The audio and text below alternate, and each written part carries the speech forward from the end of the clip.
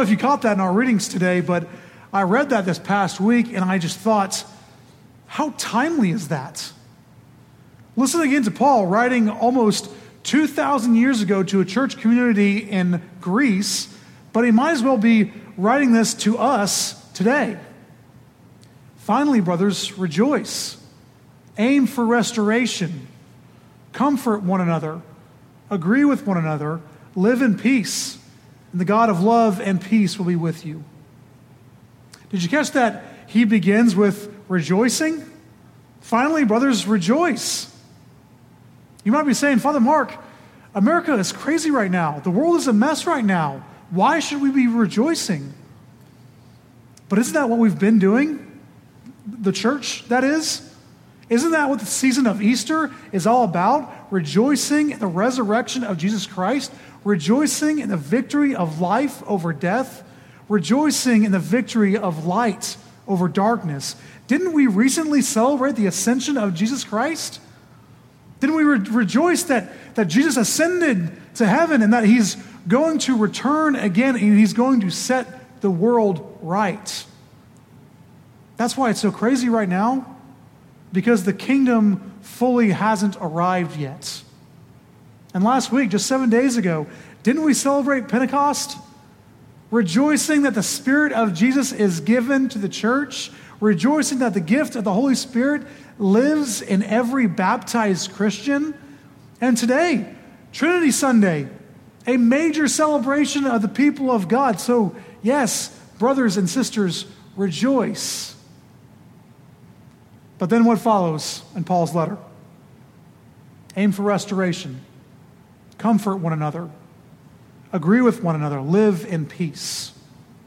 If Paul is saying, if Paul is writing to the church in Corinth, aim for restoration, then something has been broken. If he's saying comfort one another, that means that there has been some discomfort or suffering. If he's saying agree with one another, then that means there have been disagreements or conflicts or even violence. Something that was true 2,000 years ago is still true today. Something is terribly wrong, and how do we fix it? Several years ago, there was a very successful businessman right here in Fort Worth who was told that he just won a very prestigious award. And there was going to be a banquet in his honor the following weekend, and he was asked to give a speech at the banquet. So, being a very successful businessman and family man, he had no time throughout the week to work on his speech. Saturday, the day of the banquet, arrives, and in the morning he tells his family that he needs some peace and quiet to get his speech done. He goes into his home office, tries to begin working, and of course, not 10 minutes later, his 7-year-old son comes in and says, "Dad, I'm bored." He says, "Okay, go play with your brother." Obviously, 5 minutes later, there's yelling and screaming and crying. So the dad goes out there, he calms the situation again, he grabs that tablet and says, "Here, just play on your tablet for a little bit." Goes back into his office to work on his speech. Of course, 10 minutes later, the 7-year-old comes in again. "Dad, I'm bored. Will you play with me?" Dad's getting frustrated, right?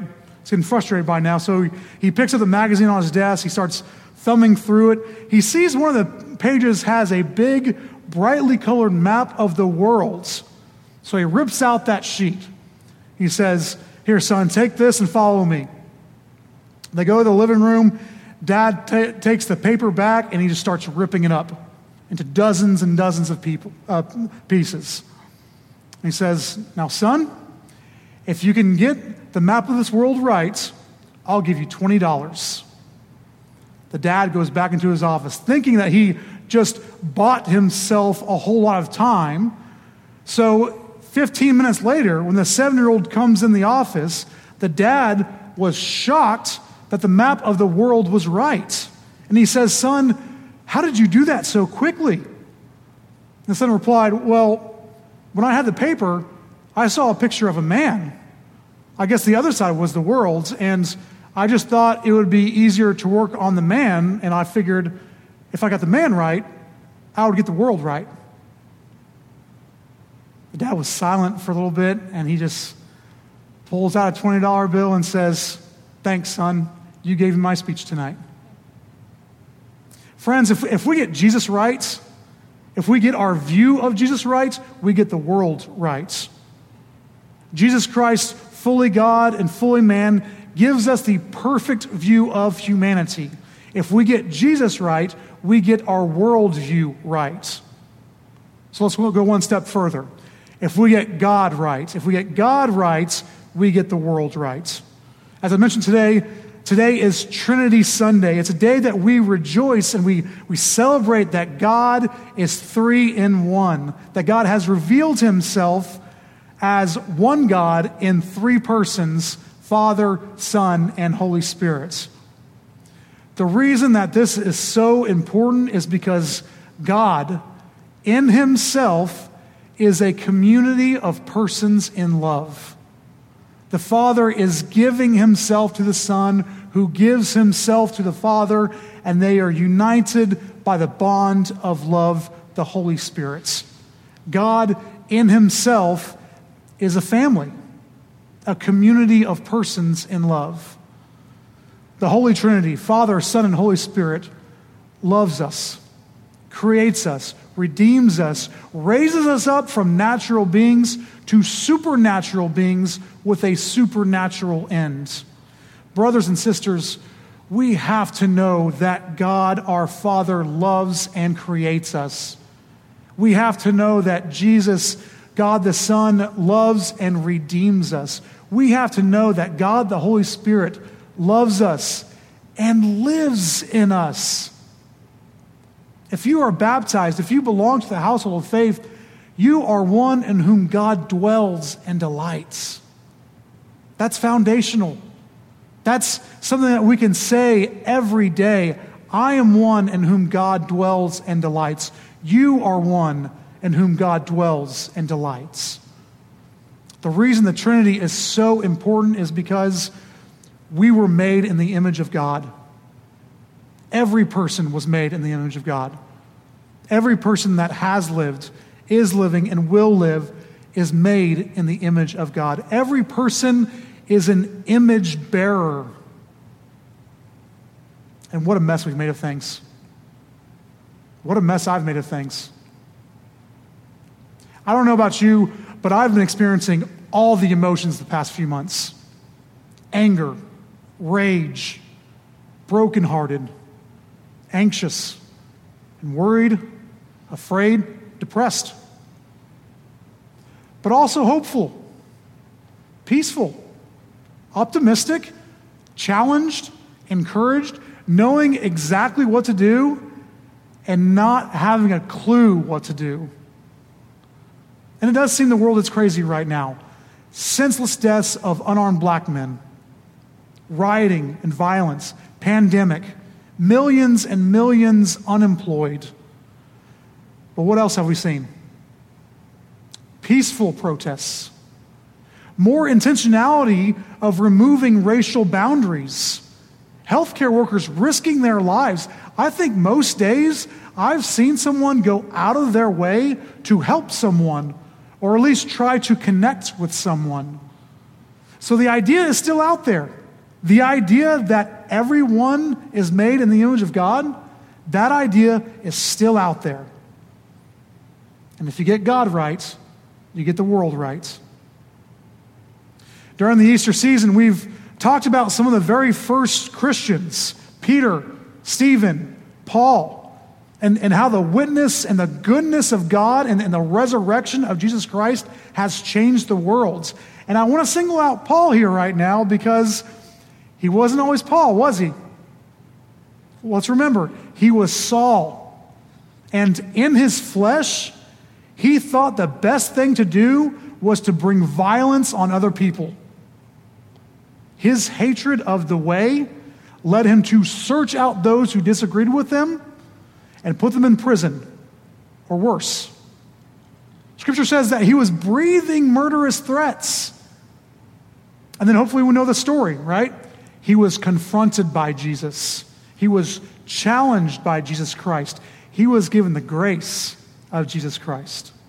So suddenly, very suddenly, Paul had to wrestle with this idea of Father, Son, and Holy Spirit, and it made all the difference in the world. He had to wrestle with it. But Paul got God right, and then he did his part to make the world right. In case you didn't know, Paul authored 13 of the 27 New Testament books, and perhaps none is more loved and studied and revered and quoted as his incredible letter to the Romans. And in our worship services here, we're going to be reading a lot of Romans during the summer months. So beginning next week, we're going to start walking down the Romans road.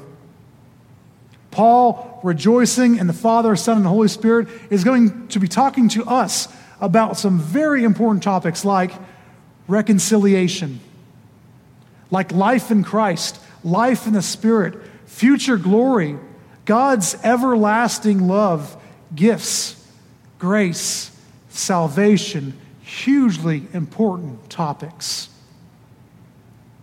So here's what I'm asking for you.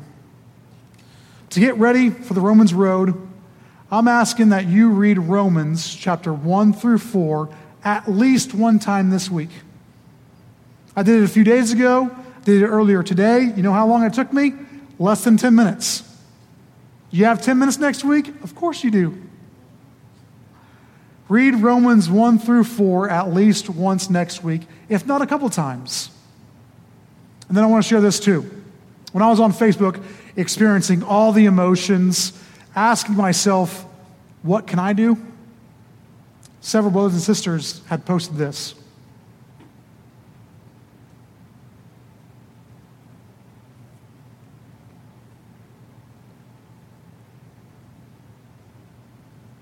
I've made this part of my daily prayer. My daily prayer time, I include this prayer attributed to St. Francis, and I encourage you to do the same. You can take a picture of it right now, or you can just Google a prayer attributed to St. Francis, but pray this every day, and then listen for what God tells you next. Be open to the Holy Spirit who is guiding and directing you. And then let's get ready to walk down the Romans road. Let's pray. Lord, make me an instrument of your peace. Where there is hatred, let me sow love. Where there is injury, pardon. Where there is discord, union. Where there is error, truth. Where there is doubt, faith. Where there is despair, hope. Where there is darkness, light. Where there is sadness, joy. O divine Master, grant that I may seek not so much to be consoled as to console, to be understood as to understand, and to be loved as to love. For it is giving that we receive, it is in parting that we are pardoned, and it is in dying that we are born to eternal life. Amen.